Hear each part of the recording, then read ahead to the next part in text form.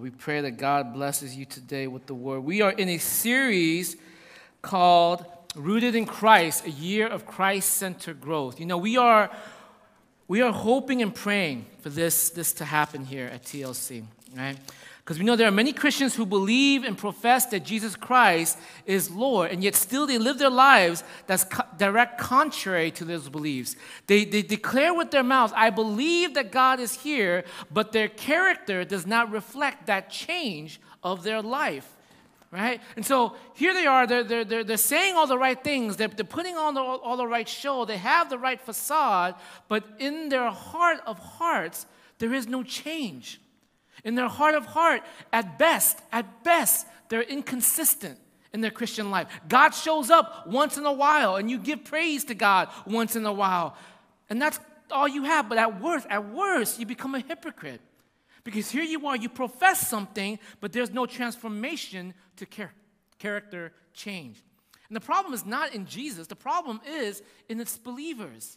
And so many times as believers, we become the wall to why people cannot experience and know Christ. Because oftentimes, believers, we profess with our mouths, yet there is no change in our hearts. And Rooted in Christ is a series to kind of help us understand what brings change. Because to believe and to have character change, there must be a bridge. And this bridge is what the Christians call the Christian disciplines that helps mold the truth of who God is and what he stands for and what he's about deep into the heart of believers so that the truth becomes this expression of their life.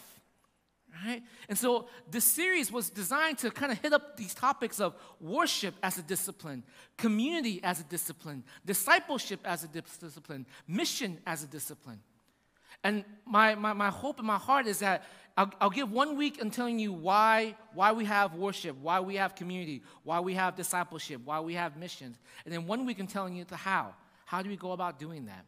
And last few weeks we've covered worship as one of those unique disciplines.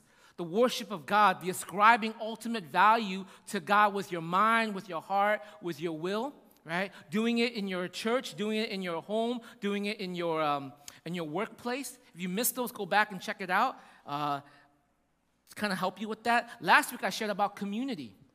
I talked about why we have this unique Christian community, what it is. The beautiful thing about the Christian nature of this family community that we have is that it's a non-selective community, it's a non-private community, it's a non-safe community, and it's a gracious community, right? It's a community where we're not brought together because we're all in the same homogeneous way. We're from different walks of life, we're from different pedigrees, we're from different statuses, we're from different work areas, and yet we're able to come together and not be selective in who we connect with. The church is that. The community of God is meant to be like that. It's not supposed to be private either. That when you are in a family, there is no privacy to a point, right? You're sharing with each other what's going on. You're dealing with the deep hurts, the deep problems, the deep issues. You're dealing with family problems, husband problems, wife problems, personal problems. You're allowing these things to be transparent. And by being transparent, it's not safe.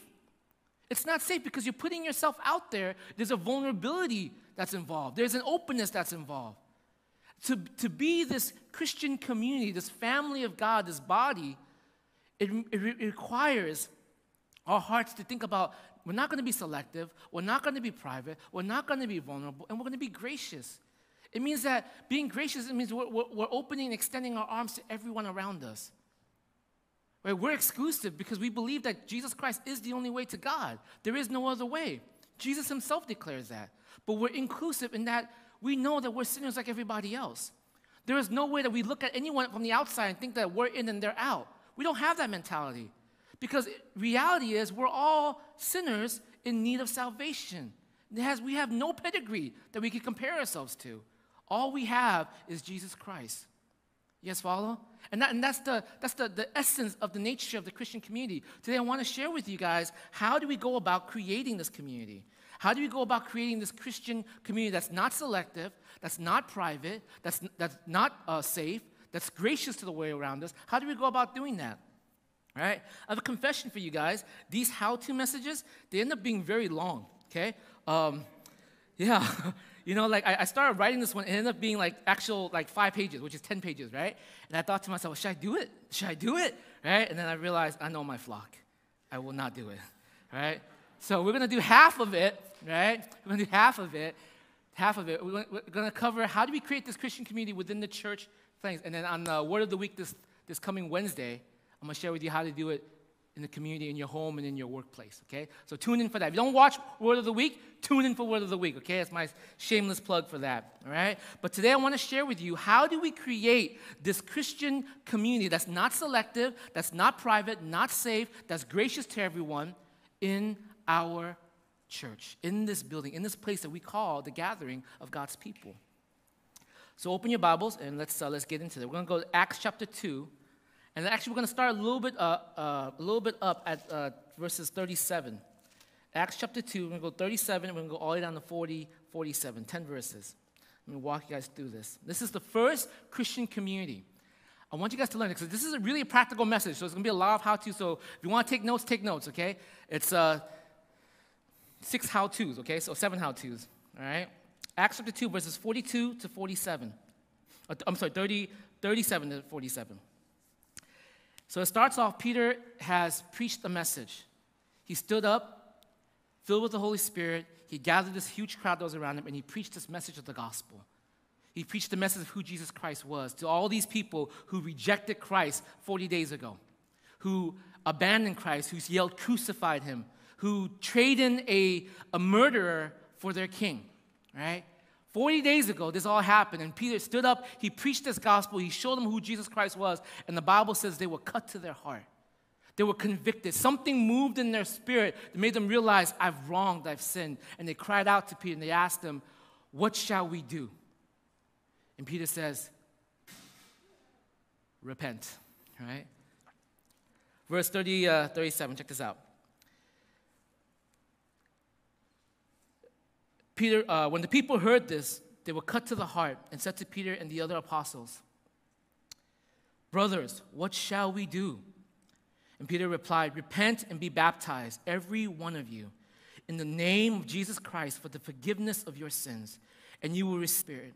The promise is for you and your children, for all who are far off, for all whom the Lord our God will call. And with many words he warned them, and he pleaded with them, save yourself from this corrupt generation. Those who accepted his message were baptized, and about 3,000 were added to their number that day. They devoted themselves to the apostles' teaching, and to the fellowship, and to the breaking of bread, and to prayer. Everyone was filled with awe, and many wonders and miraculous signs were done by the apostles. All the believers were together and had everything in common. Selling their possessions and goods, they gave to anyone as he had need. And every day they continued to meet together in the temple courts. They broke bread in their homes and ate together with glad and sincere hearts, praising God and enjoying the favor of all the people. And the Lord added to their number daily those who were being saved. Let's bow our heads. Let me pray for us before we start. Father, I want to ask God that you would come and would you stir our hearts today. Would you stir our hearts for the affection of you, O Lord? Lord, we confess that so many times we run in so many different directions and we're so distracted in our lives, so caught up in our own personal things that, God, we have misplaced you, that we have disregarded you, and that we have forgotten you. And even more, Father, we have forgotten this community that you have called us to be a part of, a community that you have bled and died for. So today, Lord, as we look into what it looks like to build this community, I pray for discernment among all the listeners. I pray for our ears to be open, our hearts to be receptive, oh God, and for our spirit to be convicted, to move and to change this day. Oh God, would you anoint me with your spirit, Father, and worthy as I am to preach your word, I ask, oh God, that you would give me your strength to do so today. I praise you, I thank you, I pray all these things in your name. Amen. How do we go about creating this non-selective, non-private, non-safe, completely gracious community that bears the name of Jesus Christ? The first thing we see here in Acts chapter 32, verse 37 to 39, we see that we need to be public about it. We need to be public about this community. We should publicly identify with him and the body that represents his family. Let me tell you what I mean. Do you profess that Jesus Christ is your Lord and Savior? Do you know what the gospel is? Can you actually declare it with your lips? If people ask you, what do you believe in? Are you able to say, this is my truth. This is what I stand for. This is the bullet in which I will die for. This is the sword in which I will put I will stake my claim for. This is my life. This is my center. You see, for the people who heard the gospel here in this moment, they were cut to their heart and they said, what shall we do? What shall we do? And you know what Peter said? He said, repent and be baptized. Make this a public declaration if the reality of God is in your life. Do not make God some sort of sideshow for your life. Do not make God some sort of accessory to your life. Do not make God just something you bring up once in a while in your religious moment for your life. Make God a public part of your existence. If you have the joy of showing people the next great boba spot, have the same joy of showing people that God is the Savior of your life. Let me tell you how crazy this was for them to make their life public here. For them to repent, right? For them to be baptized. You know what that meant for them back in the days? 40 days ago, the very authorities in this city, you know what they did? They crucified Jesus Christ. They crucified him 40 days ago. And now, all these people, 3,000 of them, the Bible says, they said, what shall we do? And Peter says, repent and be baptized. What was Peter telling them? Put a target on your back. Make a public declaration to everyone, your family members, to your cousins, to your distant relatives, to the authorities around you, that you stand with this man. It was a crazy declaration. To publicly declare this was to basically say, I'm willing to die at any moment for Jesus. To be baptized in his name at that moment was a death sentence for believers. Today, I know we think about baptism as kind of cute. We have flowers, we even celebrate, we do this nice little thing. Back then, baptism was a public declaration of death. The equivalent of it would be like this. Do you want to be baptized in the name of Jesus Christ? By doing so, you have to give me your arm. Literally cut it off, right? As a way of getting, you would think twice about this. You would really think twice about whether I want to make a public declaration, whether I really want to invest and give my all to this, right? Because it's going to cost me something. If you want to build this community, if this is a community that we're called to build so that our belief becomes our character, so that our belief actually shows up in our life, the first thing you have to make sure that gets through your mind, your heart, and your being is that my faith is a public faith. My declaration to my allegiance and my loyalty to God is to no other. You repent. Look, when you repent, guys, it's not your moral perfection that qualifies you. Anybody who ever tells you, I'm not ready to go back to church because I don't feel like I'm ready, tell them, that's not what the church is. You being good does not qualify you for salvation. It's rather your recognition that you're not ready is what qualifies you. It's your recognition that you lack moral perfection coupled with your hunger for it, your hunger for salvation that makes you qualified for this. So anytime you believe that somehow you have to be perfect or morally pure for you to be part of this community, you have gotten the wrong message. I never preached that to you. I don't know who you're listening to. But you got to be public about this. You want to see change in your life. You want to see real change in your life, then stop hiding your faith. Stop hiding your faith. Stop letting God be some sort of accessory to you. Let him be center. Jesus publicly identified himself with the church. You guys know that? He didn't hide from you. The Bible says, they're mine. Jesus says, I will vouch for them. I will stand for them. I will die for them. He publicly, in front of everyone, says, Father, forgive them, for they know not what they do. Jesus identified himself with the church, with you, with the body. How arrogant, how foolish, how shameful is it that there is so much fear in our hearts that when it comes to us being public with God, we keep it quiet. We keep it hidden. And if by chance, when some weird, inconsistent, when all the moons align, and someone brings up Jesus, then we'll start talking about it. All right?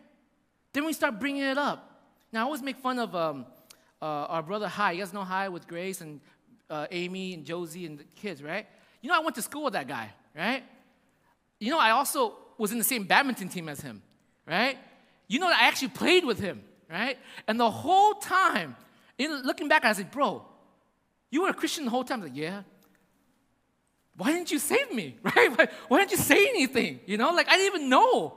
How come you didn't? I was like, you know, he's laughing now. He's like, you know, if I told you about Jesus back then, you probably would not have followed Jesus, man, you know. I was in a dark place, you know. But I was like, man, I didn't know that there was a believer standing next to me while I'm playing a game the whole entire time. That was a church. I mean, that was a school, right? How do we create this community? Be public about it. You gotta stake your claim. Stop running. Stop hiding. Stake your claim. Be public about it. Here's the second thing. All right? Look at what look in verse 46. This is when they gathered together. Every day they continued to meet together in the temple courts. They broke bread in their homes, and they ate together with glad and sincere heart. Verse 46. How do you create this community? Physically and geographically be with each other.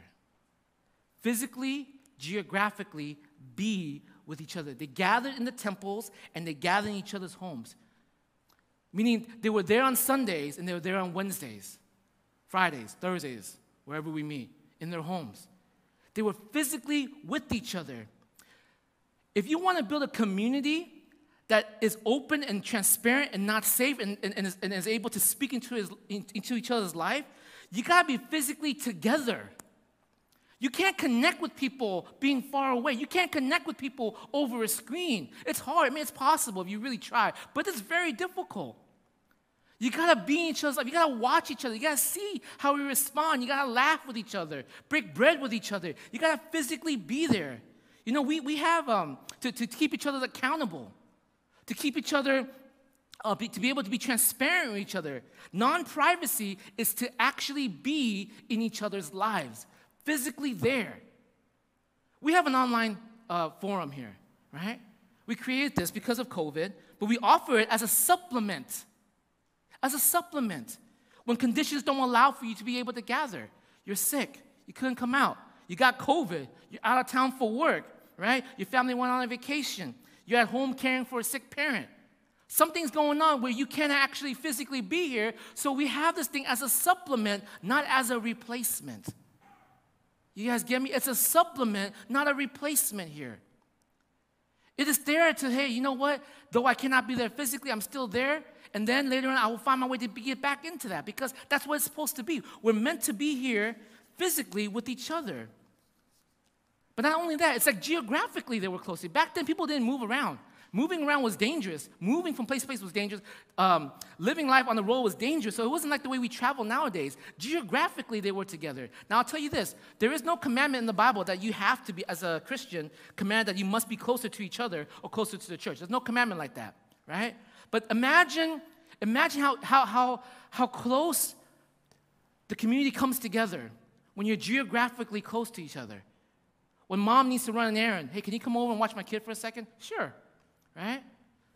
When parents need to go on a date night because they haven't seen each other, been with each other for a long time. Hey, can you guys come over and watch our kids? Sure. Hey, you know what? We're having dinner. You know, there's extra. Come on over. Have food with us. Awesome. You integrate daily lives with one another. You can offer quick access to each other of discipleship or hospitality. Hey, I just followed my parents. Can I stop over and sleep with you? Yeah, come over, sleep in my house. Right? These are things you think about when you purchase a home, when you think about a job. Is my home so far from the community that it makes it so difficult for me to actually be with people?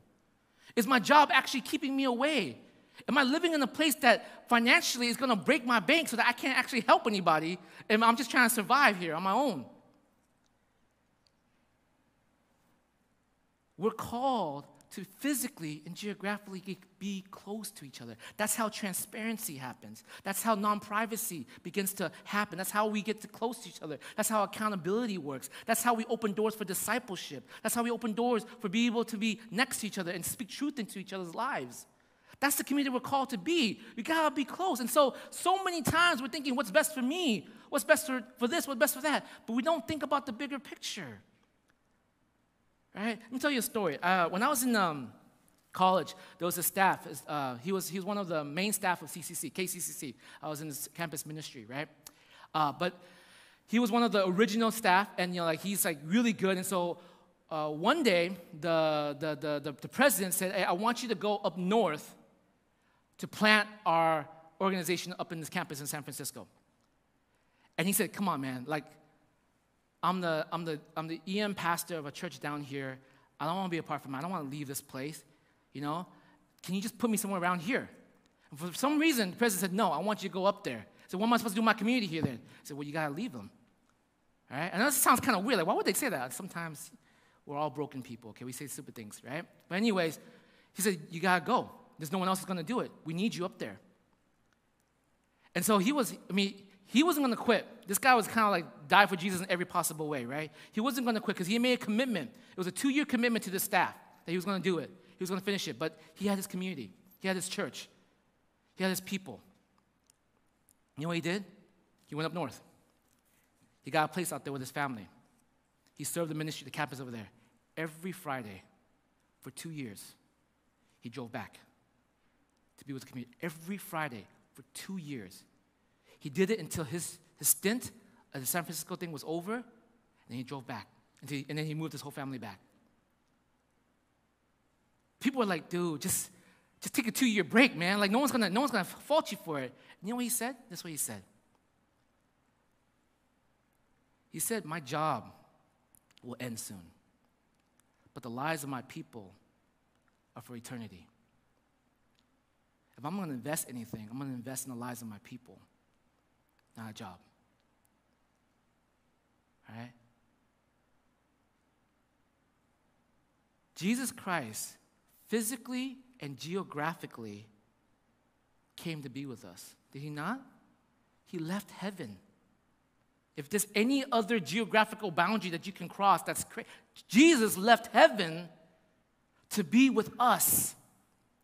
How do you form a community that's not just a facade of a community, but a community of power, a community of people integrated into each other's lives, a community of people that's able to be transparent and accountable to each other, a community of people that can actually lift the world around them up? How?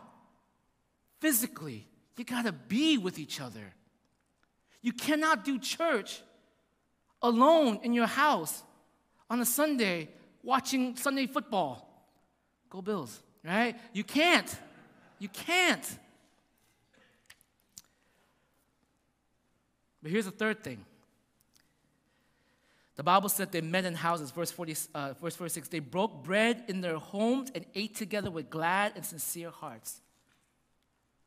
In their homes. You know what that means? They were socially inviting. Not everyone had homes back then.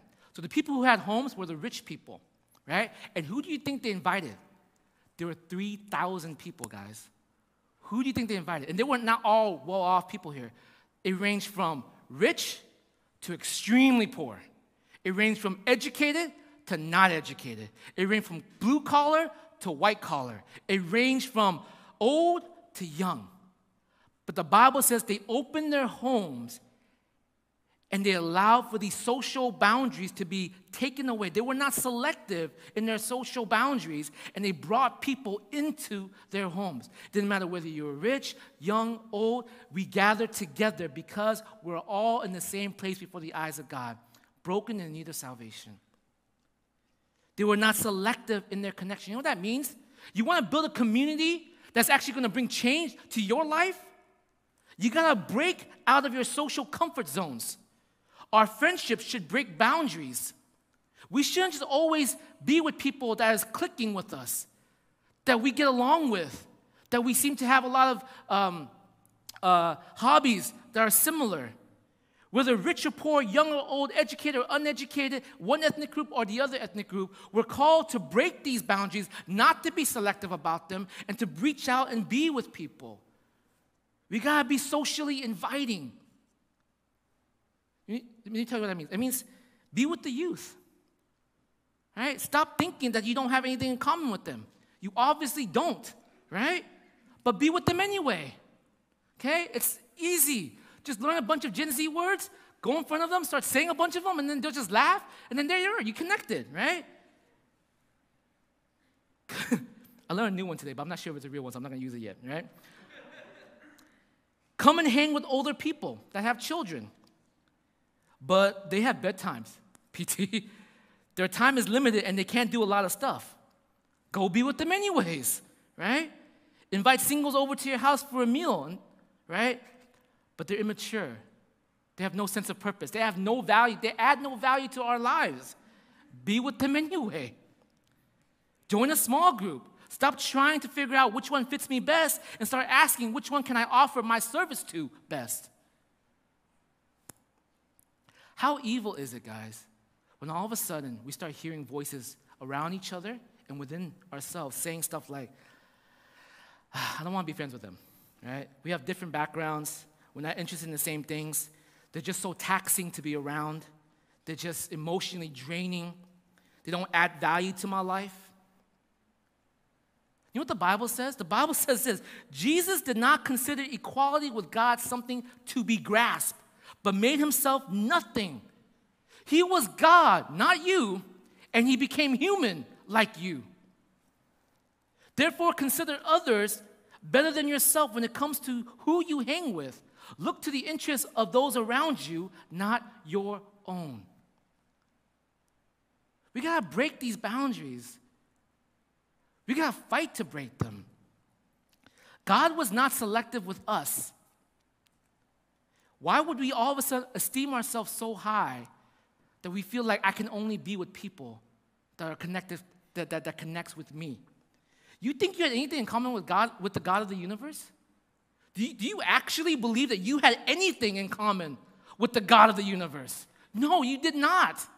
But he came to be with you anyway. You think Jesus didn't have to limit his time and his energy to be with you? That you weren't taxing? Of course you were. But he did it anyways. You think that you were mature? That you added value to his life? Of course you didn't. But he was there anyway.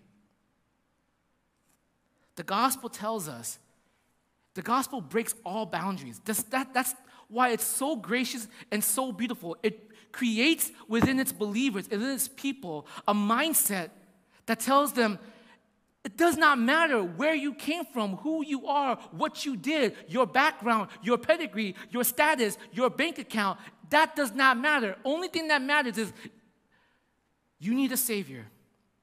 You are a sinner in need of a Savior. And it levels the playing field. You can sit in the same home with a doctor and a mailman.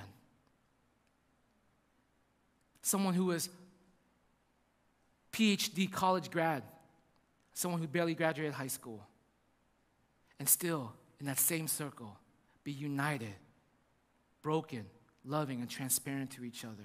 That's how we break boundaries, right? See, the worst thing here is this. The worst thing is that we create all these facades of a Christian community. We're gathering. But there's no power in your gathering. You gather with those you only like. You exclude those you can't stand or can't deal with. You don't let them in. You don't open doors. You create walls. And all the while, how arrogant is it that our God would step down from heaven itself to be with the most taxing, the most immature, no value-added beings ever. And yet he did it anyway. It's in that, there's something powerful in that. There's something powerful in that hospitality. There's something powerful in that connection that drives and elevates and lifts people up. That's the power and the graciousness of the Christian community. But that will never be seen. That will never be created If all you do is talk about your belief, but there is no change in your character, all we will see is a facade of Christianity without its power in your life. All we will see is an inconsistency that shows up once in a while, and at worst, a hypocrisy that shows up all the time, versus the power that actually changes people from dead to life. You guys follow me? All right? Here's the fourth thing. How do we create a community that's not selective, not private, not safe, and gracious? Look what the Bible says here. Verse 45. Selling their possessions and goods, they gave to anyone as he had need. They gave to anyone as selling their possessions, selling their properties and their possessions, right? The Bible said they would sell their properties. Some of them, later on chapter 4, you will see that some of them would sell properties. That's real estate. That's land. Land was power back then. Even today, real estate is power, right? You have real estate, it's always going to grow. You're always going to have something. They sold real estate. You know why they had to sell real estate? Because there were 3,000 people that just showed up. No one was going to feed them. Who's going to watch out for them? Who's going to take care of this? Someone's got to do it. And these people, these believers, these saints, these sons of old, what did they do? Heart turned, changed by the heart, by the gospel itself, realizing the reality of God, endowed with this beautiful understanding of the graciousness of God's sacrifice in their life. Knowing that now the finances that I have it's not for me, it's not about me.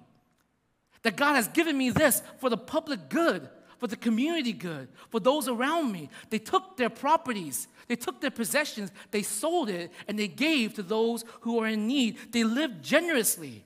They lived generously because they recognized the divine generosity that was theirs. Christ gave his life. This wasn't some sort of thing that they kind of understood in the background. They knew it from the depth of their heart. Christ gave his life for me. And they counted all they had as no longer their own, to be hoarded and saved. They count everything they had to be given and used. Money was not a means for their consumption. Money was not a means for them to boast of their personal value and worth. Money was not a means for their personal security. Money was not a means for their personal pleasure or for them to enjoy a certain way of life. Money was a means to do God's work. It was God's provision to them to build community. It's supposed to be out there. It's supposed to be put out there, to be given, to be invested in people, giving it away. You're supposed to be plowing your finances into the city, into the community, into your neighborhoods, into the people around you. That's what the money was for. It wasn't for self-interest. And in the Bible, you know the story of Ananias and Sapphira when they used it for self-interest. They gave the money away, but it was for their personal recognition that they did that. What happened? They were struck down because that's not a gospel-centered way of giving. Gospel-centered way of giving was that this money I have blessed you with. Use it for your bills. Use it for your personal survival, what you need, and what is left, give it away. Use it for the community. Some of us, let me tell you guys this, right? Some of you guys all confused. Like, well, I don't know where to give, man. I'm all over the place. I don't understand where to give. I'm going to share with you guys 3 ways in which we see in this passage, 3 ways in which you can give. Three actions of giving. That if you would do this, you've been faithful in this area, right? First, what did they do? In chapter 4, I didn't see it here, but chapter 4, they said they sold these properties and they laid it at the apostles' feet. They laid it at the apostles' feet, meaning that here, you use it, leaders of the church, for the needs of the community. You figure it out. We don't know what it's for, but you know the needs. You know the issues. You know the problems. Lay it down. Give it out. It's for you to use, right? And why do they do that? The first place you give, the places you ought to give, the place that equips you with the gospel for the work of ministry. It's a place that equips you for the gospel, with the gospel for the work of ministry. Right? Paul, when he went on his whole missionary journey, you know what he did with all the Gentile churches, all the non-Jewish churches? You know what he did? Wherever he went, they gave an offering. You know why? Right? This was their attitude. You have given us something of pure worth and value, greater than gold itself. You have given us the truth of life. You have given us the passageway to eternal life. You have given us our eternal salvation. You have shown us the way. We give this as an offering to you to use as you see fit for the community, for the poor in Jerusalem, for those who are in need. You give to the work of the community. You give generously. Listen, our act of giving is not a charity case that we pick and choose. Our act of giving is a response to his act of giving. We give to this community so this community can continue to bring its resources, its strength, and its usage to equip, to build more people to do the work of ministry outside the walls that we have here. It is to continue to proclaim the gospel. Some of us think, how much should I give? Whatever the cross is for you. Whatever it is that's a sacrifice for you. Right? If Jesus gave 10%, you'd still be dead. Right? It was a sacrifice. Some people, 2% is a huge sacrifice. I mean, how do you give when you have nothing? Then you give 0, right? You got nothing. But some people, 20% is nothing. It's doable. It's not the amount that matters.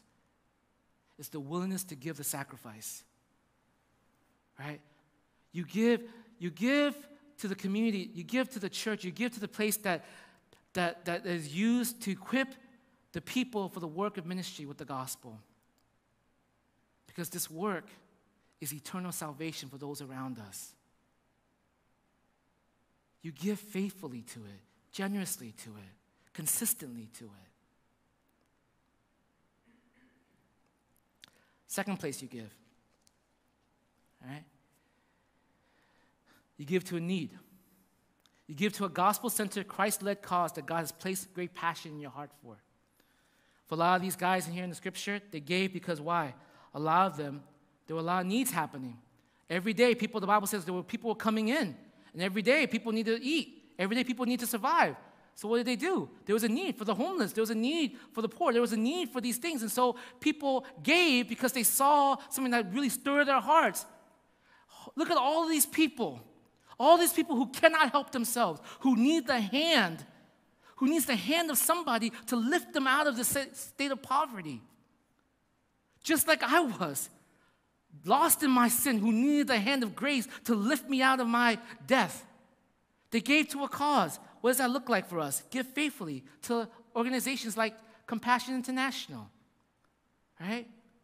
To homeless ministries, sex trafficking, inner city youth, neighborhoods. Whatever it is that God has placed on your heart that's doing good work for the community and for the people, bringing the gospel as well as helping and serving people, give to that. Give faithfully to it, right? I remember when I was at the Korean church, we in our small group, we used to give to this Compassion International. We all funded one child, okay? We were all poor back then. So we were all putting $5 a month, and we funded one child, right? Kirinet Kafile, And after I left, we forgot to fund them for a couple of years, right? And so I finally saw an email. I was like, oh no, right? So picked back up. I've been doing that for the past 9 years. He's almost 16 now. He's gonna opt out of the whole system soon. But you just give. You give faithfully to this, right? And think about the people who did this, right? When they laid the money down at the apostles' feet, they weren't saying like, Peter, I want 15% of this to go to that, 20% of this to go to that, 30% to go to that. No, that was not their attitude at all. Their attitude is, you know the needs of our church. You know what we need to bring the gospel here. You're good stewards. Use it as you need. And they gave. See, the reason why we begin to question always is because it's self-interested and self-motivated, right? I only want to give somehow if it somehow benefits me, if somehow it's a cause that I like, something I want, something I think is important. I'll be honest, you guys, Jason and his team, every year, they stress about the budget all the time, right? Because my rule for them is this: be a good steward, right? Don't overspend. That's it. Be a good steward. Don't overspend. Make sure the money is used for God's work, God's kingdom, and however cause it is.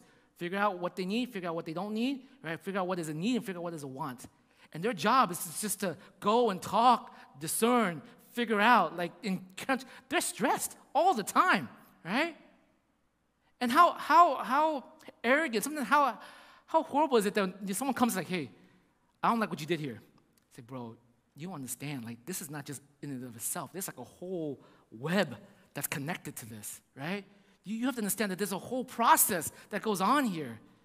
Okay? I'll put the budget up for you guys. I'll let you guys see it. I have no problem with that, right? The only problem I have is self-interest heart saying, you know what, I don't like that. I don't like this. There was a season where there was people like, why are we investing so much in technology? Thank God we did, right?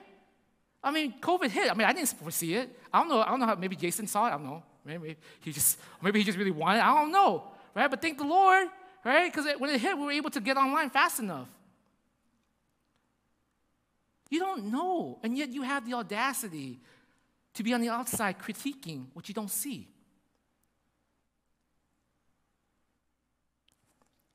So you give to a place that equips you with the gospel for work of ministry. You give to a gospel-centered, Christ-led cause. I mean, not one or the other, okay? You do both, okay? And then thirdly, set aside some for random need that may come up. A random need that may come up. Give spontaneously. You set aside. Doesn't matter what you set aside. The amount is on you, between you and God. But set aside some. Someone's car got totaled. Can't get around. But they need to get around, right? To provide for their family, whatever. If you have an old car lying around that you were going to swap out anyways, let it be a donation. You guys know Paul Cho? He's going to be our youth director coming up. It was so cute. He told me he grew up in California. He never drove in snow before, so he went to Philadelphia. The first time he went there, guess what happened? He caused a 7-hour accident on the freeway. Yeah. 7 hours, right? He shut down the freeway. You know, it's like this but it's not his fault. He bought a $1,200 car on Craigslist because he just went, I just need a car. And he didn't know anything about like chains and weather tires. I just need a car to get from point A to point B, right? And he got nowhere because he crashed. And here's what the church did. They gave him a car. One of the people in the church, I don't know who it was, they just donated a car to him. An old car. It wasn't like, some fancy Tesla here, right? No one that crazy. But he just donated a car to them. Got him from point A to point B. A random thing just showed up. Being able to do that. To be a blessing like that. Someone lost their home due to bankruptcy or a thing that happened. Put them up for a few nights or a month or so until things get settled down. In a place to sleep, in a hotel, motel, anywhere, right? A crisis or catastrophe happened and people are in need of help in our country. Give to the cause. Give to help. Now, what if I don't have any money to give, PT? Then give your service. Give your time. Give your energy, right? Do you know that there is a huge blood drought in this country right now? Like, because COVID, no one's giving blood apparently, right? I don't know if you guys get the phone call. I get phone calls from Red Cross every week. Like, one week I'll be like, I just gave blood, guys. How much? Can you guys take another liter? Like, I don't know, right? And they'll be like, yeah, but can we get your platelets this time? Like, okay, right? And they come back like next week, can we get your blood again? I'm like, ugh, right? If you can't give money, give time. Give service. But something random that comes up, set aside for that. A wedding comes up. A wedding comes up in the church among brothers and sisters. Let me tell you something. Let me give a PSA announcement here about weddings, okay? If you think giving in wedding is a transactional thing, you have misunderstood what weddings are about. Do you know why you give an offering in a wedding and why you bless somebody in a wedding? You don't give the money. You don't go into a wedding and say, the food was meh, I'll take back 20, right? Oh, they had drinks, but they didn't have top shelf, so I'll take back 50, This seems like enough and appropriate to cover what they gave me. If you thought of it as a transaction like that, repent, okay? You're freaking evil, okay? A wedding, when you go to especially a Christian brother and sister's wedding, do you know what you're supposed to do when you offer a gift like that? Whether it's finances or just a gift, what you're doing is you're saying this, I want to help you prepare your home so that together as husband and wife, you're preparing a legacy for God's kingdom. I want to encourage you with that. I may not have enough, I may have a lot, but I will give you this as a blessing. To show up and to be willy-nilly, like, well, I guess I deserve it. Repent, please. That's not what weddings are. Weddings are never meant to be like that. When there's a weddings in the church, think about that. I mean, if you can't give money, give your service. Can I usher for you? Can I serve food? What can I do to bless you and prepare you for the life that God's prepared you for as husband and wife? But you're giving. You guys get me? Right? I don't think, do I need to teach that to you? I hope you guys, in Vietnamese it's called big deal, right? In English it's called be a faithful giver, guys. Help create spiritual legacy, okay? Where do you give? Now, I'm harping on this a lot. I'm harping on this a lot because a lot of times where our money is where our heart is, right? I'm not telling you guys, I need you guys to like break your bank in giving. But I am saying, if Christ has given his life sacrificially for you, your money is not your own. It's been given to you for the blessing of the community around you. You give as a blessing. You give to help propagate the gospel. You give to help take care of those in need, those who are out there who are fighting the cause that you would like to fight for.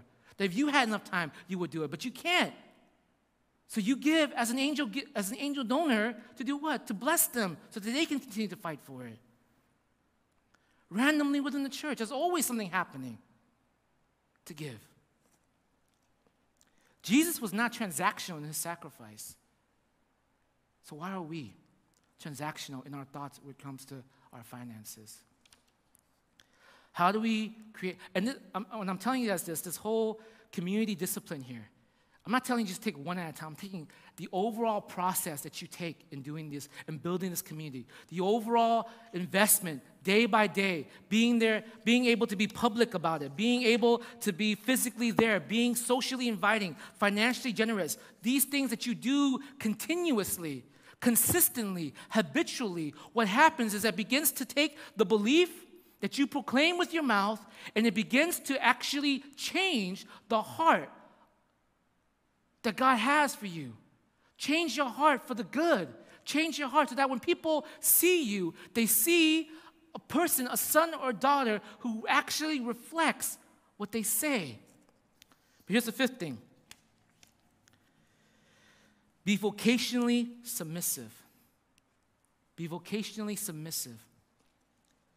Now, what do I mean by this? It means you got to really think about your job. Okay? I know it's a hard one for you guys because you guys are single, you guys can't find a job yet, and you're like, I just need a job, PT, right? I just need a job. I need to pay some bills. But be vocationally submissive. Sometimes, if you are working, it means what? It means you turn down a promotion or more money because you know that with such things comes the unavailability of time to be with people and invest in lives. Sometimes you give up having to move to another city for work or downgrade from a larger, more reputable company to a smaller one so that you can be able to care for the church and family. Sometimes refusing to work on Sundays or quitting. I know people in our church who refuse to work on Sundays. Sometimes even lost their job because they refuse to work on Sunday. Because that's when the church gathers. So I'm not giving up my Sunday for this. Am I saying that this is it's like set in stone, like you can never, ever not work? No. Of course there are reasons. Of course there are seasons, right? But it shouldn't be the habit. It shouldn't be the instinct. It shouldn't be your reflex. It shouldn't be a choice. When I first became, I learned this lesson when I first became a believer, This is actually one of the hardest lessons for me when I first learned to be a believer. Was I grew up in a non-Christian family, right? So my grandma taught me what? You gotta work. You wanna eat, you gotta work, right? So I worked since the moment I was able to actually work legally, right? And when I first became a believer, I worked every day. I worked during the weekends. I worked all those times. And here on Sunday, then I started showing up to church, and I see my pastor, youth pastor Steve, chewing out some of these college kids, some of these high school kids about them working on Sundays, not being able to show up to church.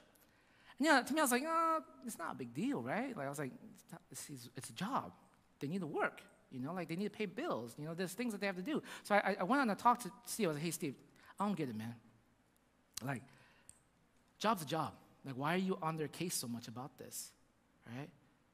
Like, Sunday, it's fine. They have Saturdays. They can go to Bible studies. Why do we have to be so hard on them about this? This is what he said. He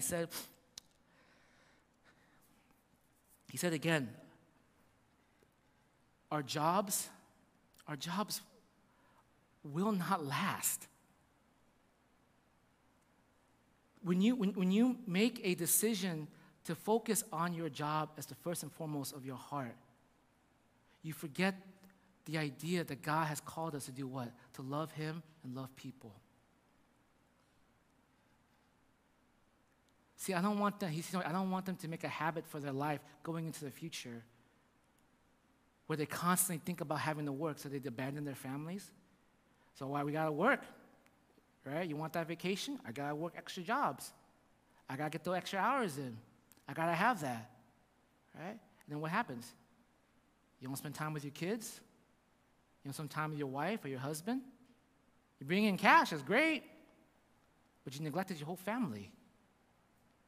Let me tell you, a lot of the high school kids, I talked to a lot of the young brothers when I was at the retreat, a lot of them have a lot of wounds. And a bigger part of their wounds, right, you know what it is that their dads and their mom went around a lot. And the only thing that they taught their kids to focus on was achievement. And they felt insecure, they felt low if they didn't achieve greater. That's why everything about their prayer life was school. So why? I need to get good grades. Why? I need to get a good job. Why? Financially sound. Why? That's what my parents tell me. Rather than investing only in, I'm not saying work is bad here, guys. I'm not saying having a job is bad. I'm the one who said get a job before you get a wife, right? I'm not saying that. I'm saying that oftentimes we make jobs such a priority that we neglect community. Right? Here's the sixth thing. Be involved in each other's lives. Be involved in each other's lives. You believe this is only half of the message? Right? If I went, oh man, the other half would have been another hour, right? But be involved in each other's lives, right? From Galatians chapter 6, verse 1, this is what the Bible says. Brothers, if anyone is caught in any transgress, you who are spiritual should restore him in a spirit of gentleness. Keep watch on yourself, lest you be tempted. Be involved in each other's lives. Save others by snatching them out of the fire. It means you got to say something. If you want to see a community that's going to bring change, if you want to see change in your life, you got to be with people who is willing to say something into your life. When you watch somebody who is doing things that are detriment to their life, their spiritual life, their physical life, their mental life, you got to say something. You can't be passive about it. If you see someone dating somebody and there's a bunch of red flags, you got to say something. Don't press like on their picture, right? If you see someone making choices that are separating them from God and community, say something. Don't be passive about it. If they're bringing division and disunity through their gossip or their influence, and it's hurting the community, you gotta say something. Don't just let it slide. It means you gotta be a part of each other's lives. You gotta invest. I know this sounds like, but it's my life. Yeah. But my hope for you is that God, you have to understand, your life and my life, we're bonded together by the Spirit of God. You're my brother and you're my sister. I cannot possibly say that I love you and watch you do what you're doing, right?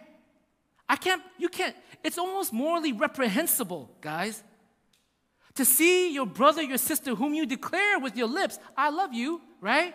I'm here for you. I got your back. And then watch them do all these things that's taking them in the opposite direction of where God's calling them to be and not say anything. The number one issue among brothers is our passivity. Now, if you've been in men's group, you understand this, right? That's the one thing I always harp on. You're called to bring flourishing. The only reason it doesn't happen is you're passive. You let things slide. You don't say things when you should say things because you're afraid of what? Hurting their feelings? You're afraid of what? Stepping on toes? They're walking in the opposite direction of where God wants them to be. They're making choices that's leading them towards the gates of hell, and you're going to do what? I don't want to hurt their feelings. That's morally reprehensible. Now, do I mean that you just get in everyone's face all the time and say, hey? No. At least have a relationship with them, right? You got to be physically around them, that they know you, that they care, that you know that they care for you, to be able to speak this truth into their life. But you got to say something. Jesus saw us dying in our sins and didn't just say something, he did something. Jesus saw us, a whole generation, a whole race of humanity, lost and dying, moving into eternity of hell without him because of our sins. And he didn't just say something, he did something. So how weird is it for you as brothers and sisters watching those around you whom you claim to love with your lips not do something about it? Do you recognize that sometimes you say something and they'll hate you for it? But you do good because it's the good thing to do. You do it right because it's the right thing to do. You do it out of love. You do it with patience. You do it with temperance. You do it not with hostility, with humility, but you do it. Sometimes, I promise you, a kind, gentle word of love and truth from a brother and sister can wake somebody up from a road that they're walking down. They might not even know that they're walking down that road. But they need somebody along to say, get up, stop, turn around, go back.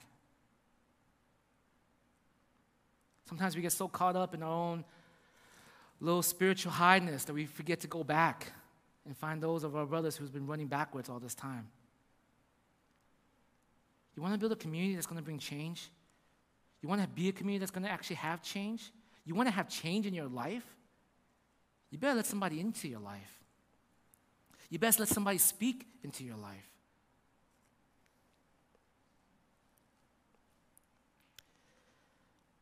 So here's my conclusion. I know that after hearing all these points, right, that was pretty good, PT. I like that, right? Very practical. But the problem is, I don't want to do it. Why should I sacrifice when nobody else is? Why should I be the one giving when nobody else is? Why should I be the one laying down my rights when nobody else is? I don't want to do it unless I see other people doing it too. I'm not going to go all in unless others are going all in too. Let me tell you something. If that's in your mind, can I just share with you? It's not gospel. That's not Christ-centered. That's self-interest. Your self-interest takes over your heart. Your self-absorption is taking over your mind. Your self-seeking is taking over your action. You say stuff like, yeah, I'm down for sacrifice, but I ain't doing it if no one else is. You're telling me you confess with your mouth you believe, but your character does not want to show it. You will be inconsistent at best and hypocritical at worst. We don't look to other people for our actions. We don't look to other people to do what's right and to do what's good. We look to the cross as our example. We look to what Jesus Christ has done, not to others for our guidance. Don't you get it? We do good for the sake because it is good to do. We are doing it, we do what's right because it's the right thing to do, not because it brings you any type of recompense or recognition. You fight to create this community. Why? Because it's the body of Christ for which he bled and died for and for which you are a part of. Somebody has to sacrifice. And if the pattern of what Christ did, in his sacrifice, He brought a whole generation to him, and many more. How much more will your humble willingness to lay down your rights do for a community around you? How much more would your humble willingness to let go of your rights, to be public about your faith, to be physically there in the life of people, to be socially invested in their heart, financially invested in their lives? How much more, vocationally submitting, how much more would that change the people around you? The gospel must drive your life, not the people around you. Not what people do or do not do. I get it. I get it. Oftentimes it's so hard. You're out here, you're thinking you're doing these things, and you're watching people continue to live their self-interest life, self-absorbed life, self-seeking life. And you're thinking, why can't they just get it? Why can't they just get it? If you ever get to that place, do what I do. Just remember, I was self-interested. You were self-absorbed. You were self-seeking. If not for the grace of Christ himself who came down to die for you, you would still be lost. I would still be lost. So what arrogance do I have to all of a sudden compare their actions to mine? I do what I do because God compels me to do what I do. I do what I do because the gospel moves in me to do what I do. It drives me to create a Christian community. Not a form of Christian community, but a Christian community with its power. The Bible says, this is what Jesus says, on this rock I will build my church, and the gates of hell will not stand against it. The church of God, the community of God, is an offensive weapon. It's an offensive entity, not a stagnant, self-seeking, self-identified building.